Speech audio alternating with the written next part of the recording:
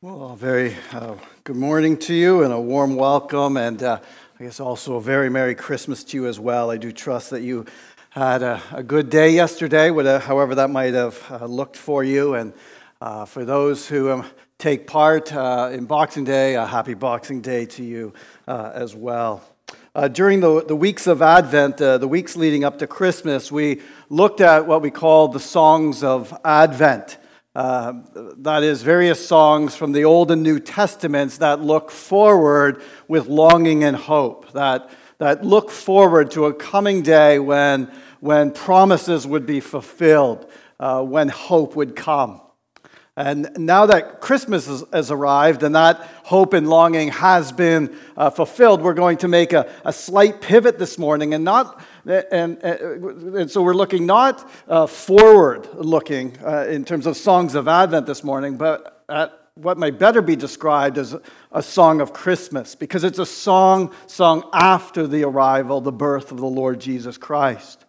And so this morning I want us to look at a person, or a couple of people actually, who that we don't normally look at this time of year, even though they're a big part of the Christmas story.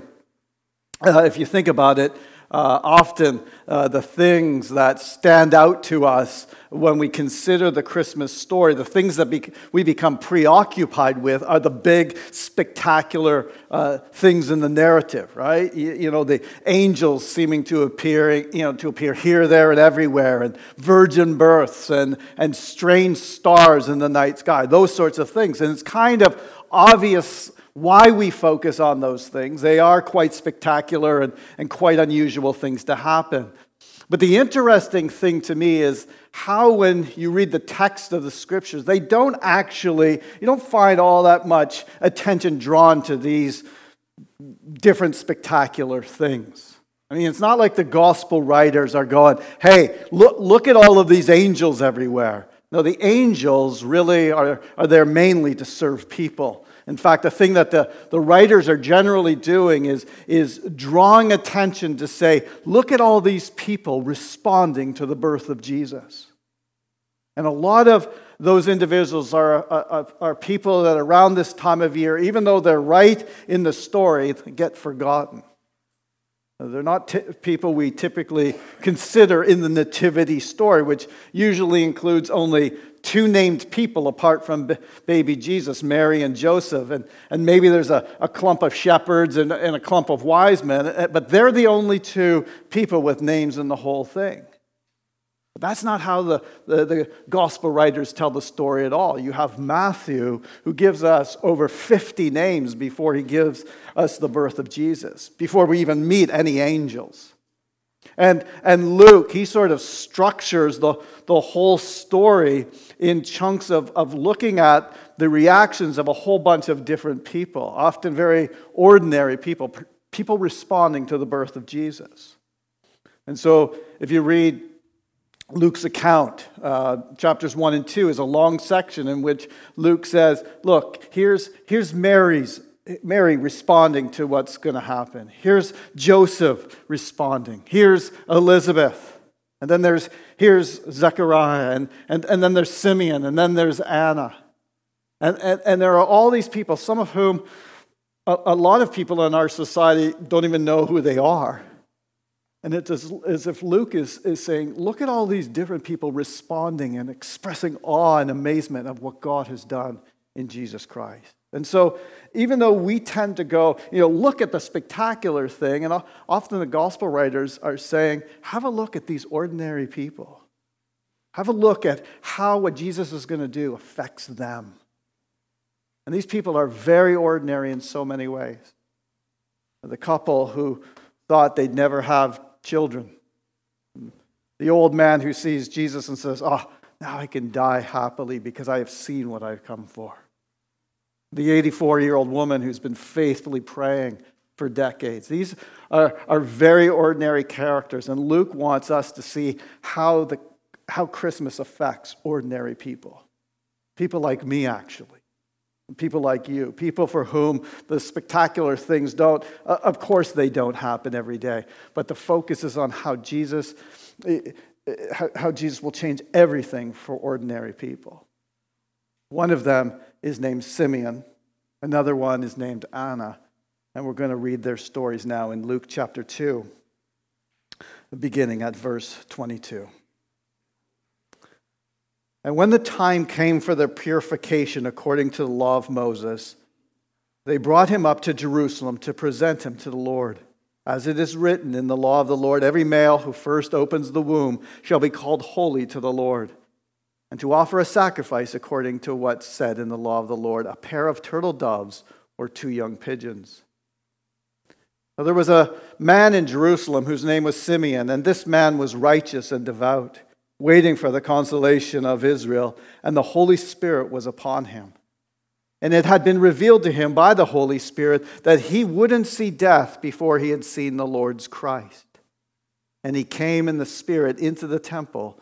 And when the parents brought in the child Jesus to do for him according to the custom of the law, he took him up in his arms and blessed God and said, Lord, now you are letting your servant depart in peace according to your word. For my eyes have seen your salvation, that you have prepared in the presence of all peoples, a light for revelation to the Gentiles and for glory to your people Israel. And his father and his mother marveled at what was said about him.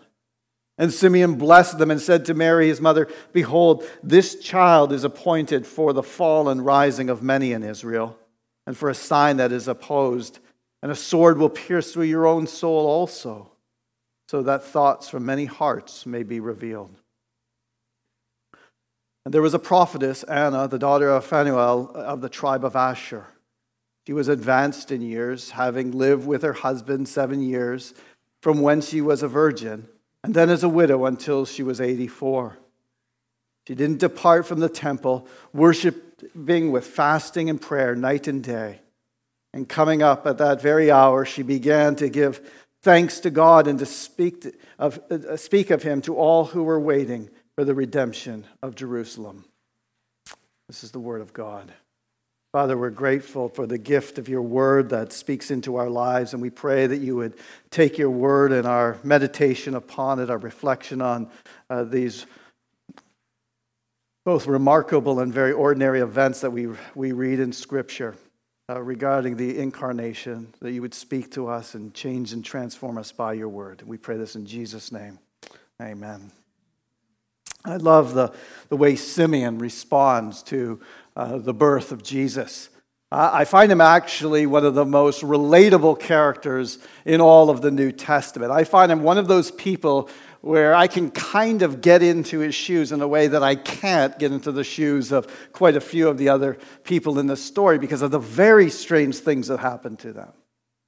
So I find it very difficult to imagine what it's like to have an angel appear in my kitchen and tell me that I'm going to carry the Son of God in my uterus. Frankly, I find it hard to imagine even having a uterus, so I don't get very far down that road. But I find this whole idea of like, what would it be like for her, Mary that is, I find it very strange. I find it a very difficult thing to get into a mindset of someone who's had that happen. I can't particularly imagine being the fiancé of someone who is pregnant but claims that she hasn't slept with anybody. And I certainly can't imagine believing her if that's what she said. So I find the idea of seeing myself as Joseph a little bit difficult. I can't put myself in the place of the wise men either. I can't really imagine what it's like to see a sign in the... that doesn't happen in 21st century Sonoma County. I've seen a sign in the stars, and now I'm going to travel for weeks and weeks to a completely foreign country to find out what it means. I can't imagine what it's like to encounter an angelic host in choir filling the night sky while I'm out in the field watching sheep. But I can't imagine this. I can relate to Simeon, and I can relate to Anna. And you probably can as well, because we know what it's like, no matter how old or young we are, to spend a very, very long time waiting for something that finally arrived. And we go, it's finally here. All is well with the world. I've felt that. I know what that's like. I might not have felt it to the same degree or with the same significance, but I can relate to the experience in a way in a way that I can't relate to many of the others. I can imagine that if I had waited decades for the coming of Jesus, having been told that I wouldn't die until he can't come, I'd react like this. I would react like a man saying, I can die happily. The thing I've been waiting for my whole life is here, and now I can rest in peace. So I think of Simeon as a man with one thing on his bucket list and one thing only. I don't know if you have a bucket list. I don't. I certainly don't know how many things you're supposed to have on a bucket list if you had to make one. I know they have those books, don't they? Like 1,001 places to see before you die. Like you think, are you serious? I'm not going to get to 1,001 places. But Simeon is a man with only one. He says, there is only one thing that I want in order to be able to die happily. But I desperately want it because I've been told by God that I'm going to see it. Verse 26, and it had been revealed to him by the Holy Spirit that he wouldn't see death until he'd seen the Lord's Christ. I'm going to see the Messiah before I see the grave. I know that because God told me so. I'm going to wait and wait and wait and hang in there and pray and trust and hope and long for that day, because when that day comes, I'll be able to say, okay, now I can go in peace. But I'm not ready to die until I've seen that.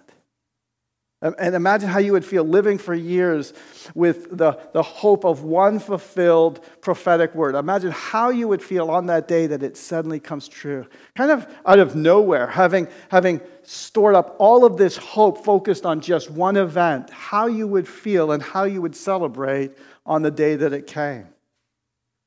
And that's how Simeon feels here. Verse 27, when the parents brought in the child Jesus to do for him according to the custom of the law, he took him up in his arms and blessed God and said, Lord, now you are letting your servant depart in peace according to your word. I can go.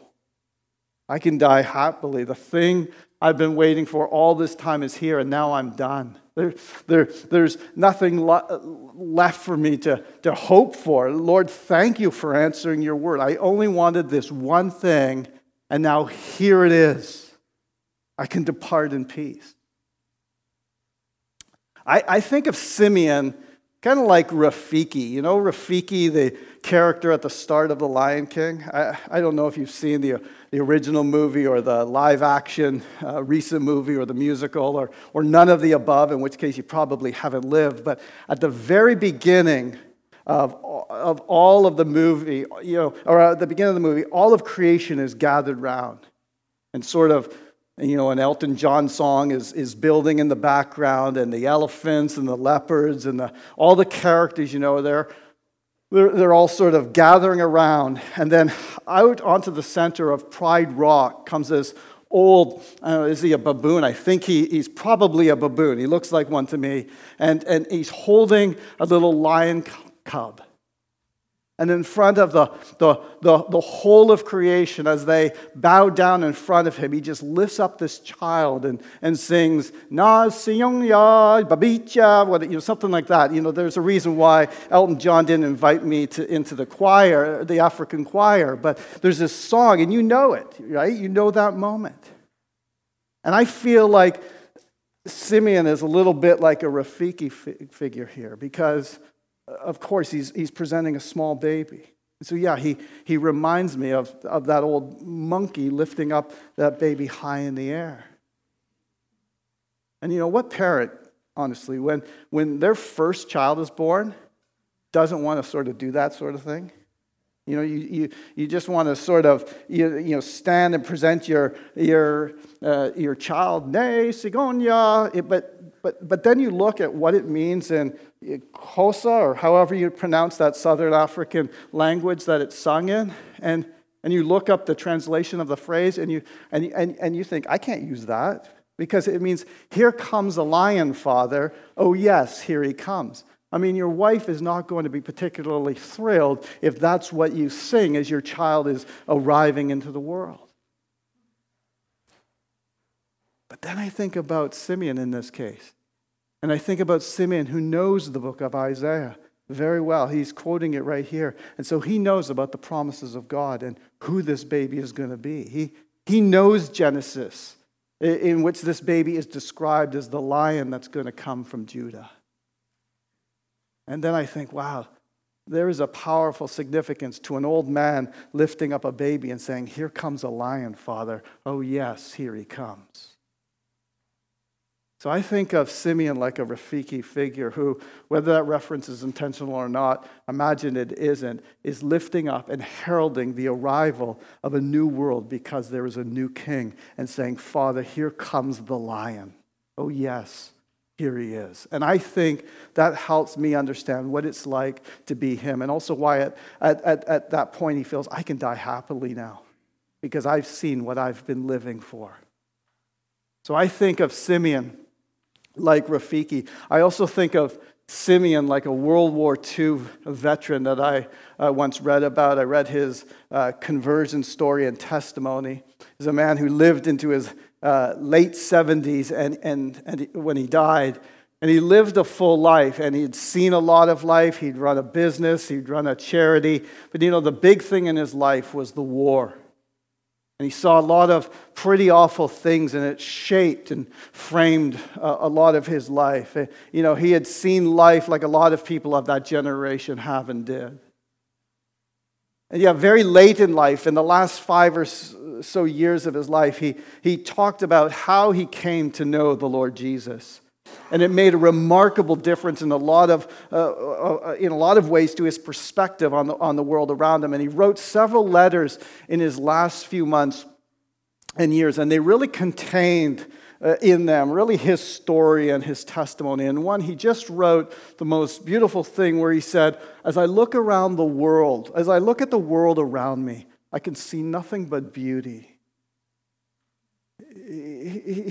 He'd seen and lived through a lot of terrible things, but he just spoke about the goodness of God and the beauty of the world that he could see, almost as if he'd lived his whole life really striving and wanting something, and then in the last few months and years before he died, he found it, and he found delight that there is, the delight that there is in God, and the perspective change that comes from seeing the goodness of God in the world, and it just made all the difference to him. And he was effectively saying, "I can now depart in peace. I have seen the goodness of God and the beauty of what he has done in the world, and it means I can die happily."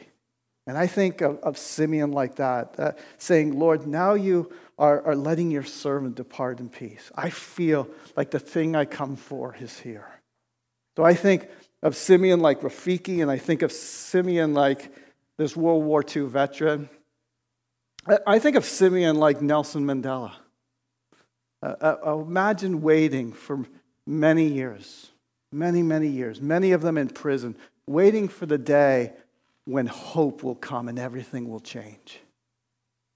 And imagine living thinking, I can see it in my mind's eye. I'm trusting it will happen. And that's what gives me strength to hang in there. That the day's going to come that will change, where change will happen and everything will be turned upside down. And then imagine how you'd feel when it finally did come. And I don't know about you, but the thing that often struck me about Nelson Mandela was that late in his life, which of course is much that I can remember of him because I was relatively young at the time when apartheid ended. But I was just struck by the fact that he was always smiling. I mean, it didn't seem to matter where he was or what was going on.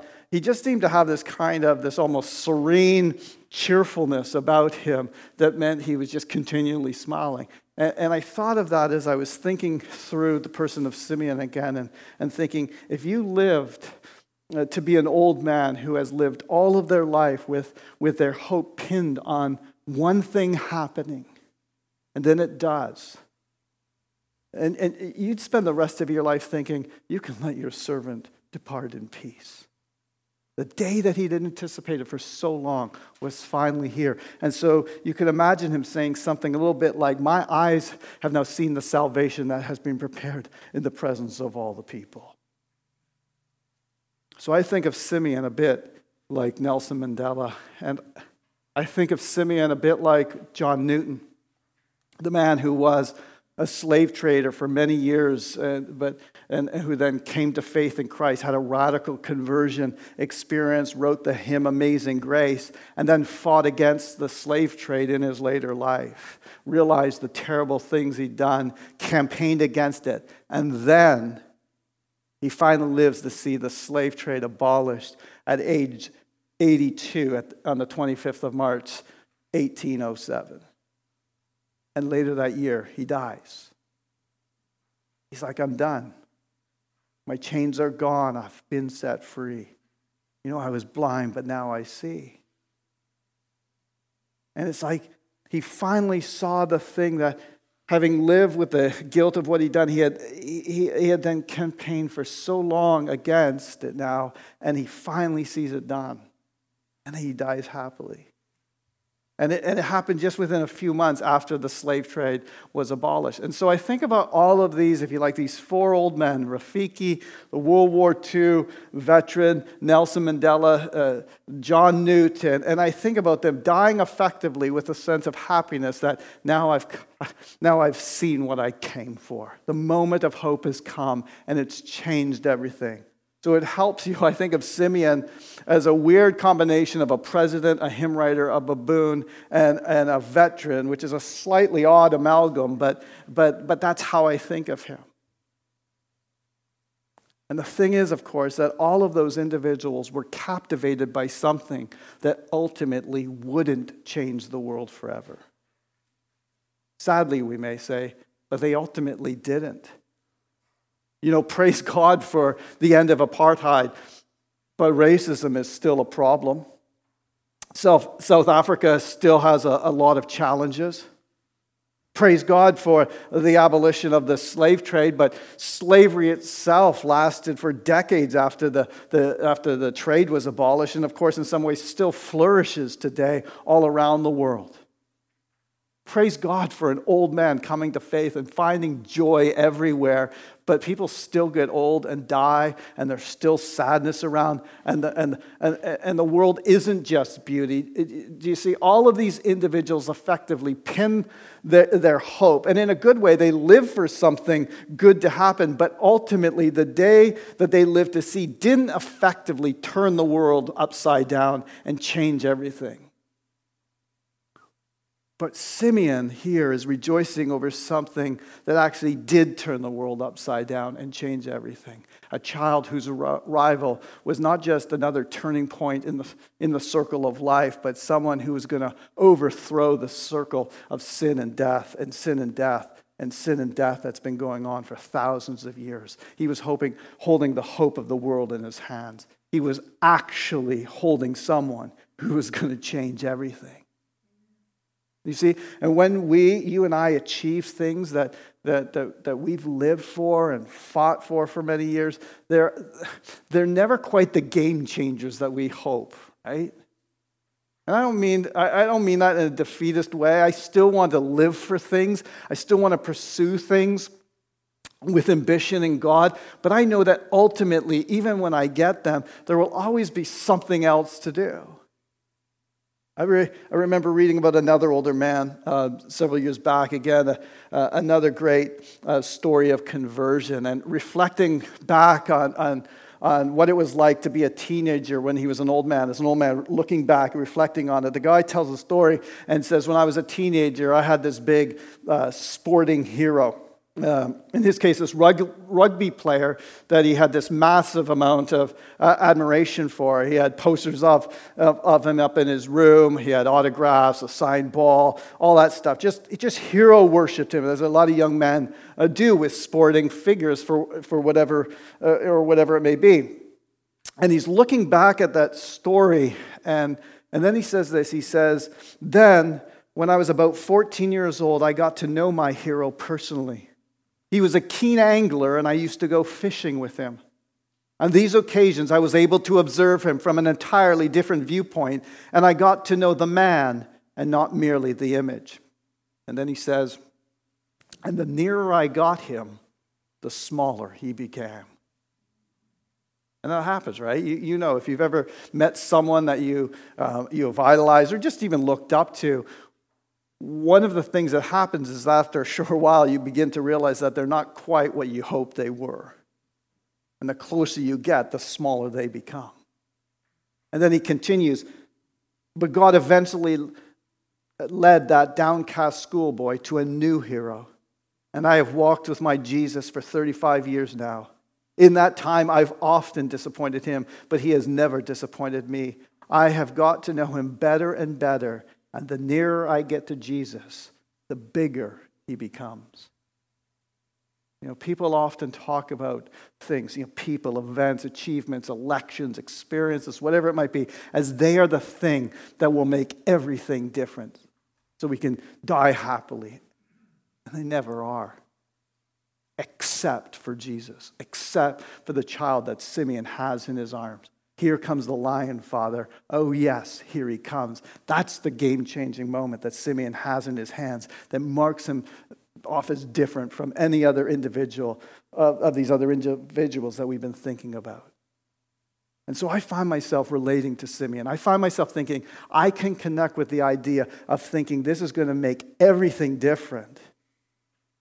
But I also recognize that the thing that Simeon, or the one that Simeon held in his hands, genuinely did change the world in a way that nothing else does. Simeon knows that the child in his hands, he knows the scriptures, so he knows that this child in his hands is going to rescue the world. He knows that he is going to save Israel. But he knows the scriptures well enough to know that this salvation that he's holding in his hands is going to come through suffering. And that explains a slightly strange comment he makes in verse 34.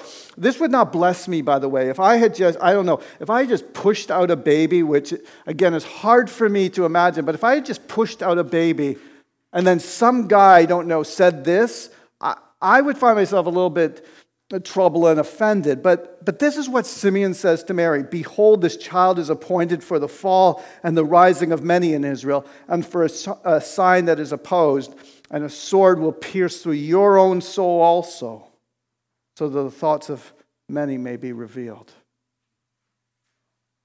That's not the sort of thing people tend to say in delivery rooms or on Facebook when they announce they've had a baby. But Simeon doesn't want Mary to be unprepared that this wonderful moment of celebration, here he is, the lion father, here he comes.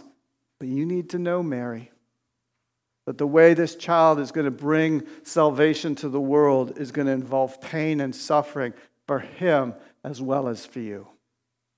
And he tells her the truth. And he says this child is going to be the cause of many rising. And in our case, from the dead, literally rising. But he is also going to be opposed and cause many to fall. Some people are going to hate him. And their hatred will pierce your heart like a sword as well, Mary. And you need to know that. And so, if you are someone who finds Christmas to be a time of sadness and grief, and many of us do for different reasons, you might find it comforting to know that Mary had the same thing.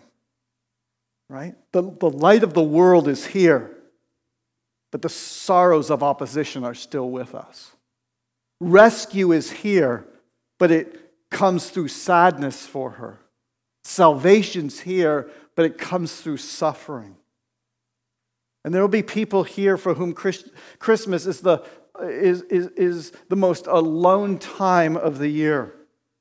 Christmas is really, really hard. They cry more at Christmas than other times. But know if you feel alone or rejected at Christmas or grieved or bereaved at this time of year, you are in good company. Mary had to bring up this cute little brown-eyed, dark-haired boy, bring him up, love him, dress him, feed him, teach him, the whole time knowing that he was going to suffer and so was she because of what he was called to do. And so there is in the Christmas story, amidst all of the wonderful celebration, there is a dark side here, isn't there? There is a reality. There is a note of how it is that this child is going to save the world that's going to bring pain. And there is something of him and her living with you and me in our pain, even in that moment. But praise God, Luke doesn't leave us there. He doesn't finish the story there. He introduces us to this final person in the story, to Anna. He moves from Simeon's Shimeon, which means heard, to Anna, which means favor, grace, right? So it's not just that God has heard, it's that God is going to show favor as well. And he introduces us not only to the old man, but to the old woman, the widow who has been bereaved and alone for 60 years. And she has been praying and fasting and worshiping in the temple for decades. But Anna, like Simeon, recognizes the world-changing significance of this child. And she knows that despite what Simeon just said, that this child is going to save through suffering, she knows that he is going to save. And he is going to redeem. And he is going to bring freedom to the captives. That he represents the grace, the honor, the favor of God in person. And so she, verse 38, she began to give thanks to God and to speak of him to all who were waiting for the redemption of Jerusalem. And Christmas is a time when the light shines and where we have to recognize that the darkness is still going to oppose it. But ultimately, you have to recognize that the redemption is coming. And therefore, like Anna, you start talking to everybody about it. You say, do you know what God has done in Christ? Do you know? Can you see? Look how glorious he is. And that's the part of the call upon us at Christmas. Not just to enjoy all of the wonderful things that this season and this time brings into our lives, but it's to hear and heed the call of Anna. That's partly why we make a big deal of the Christmas season, because it's a season to invite people into the context where they might once again hear and marvel at the goodness of God in setting creation free. And Anna knows that that's what this baby represents. So you may find Christmas to be, a sparkly time of wonder. You may find it to be a challenging time of adversity. Or like many of us, probably a bit of both. But in the end, the impact of Christmas, the impact of this child who is lifted high by Simeon in his arms, the impact of Christmas brings salvation through the sorrow and redemption after all that waiting. And because the light has come, the salvation has come, the glory has come. Because of that, we, like Simeon, can now depart in peace according to his word. Let's pray. Father, we thank you for the miraculous gift of God made flesh in this child who grows up to be the Lord Jesus, who comes to die for our sins, to rise from the dead, to ascend in glory, to come back to judge the living and the dead. We are so amazed. This story never gets tiring. I cannot believe what it is that you've done in the Lord Jesus. We thank you for him. And we pray that we would, like this old man and this old woman, depart today in peace, because our eyes, like theirs, have seen your salvation, the light for the Gentiles and the glory for your people Israel. And we pray this in Jesus' name. Amen.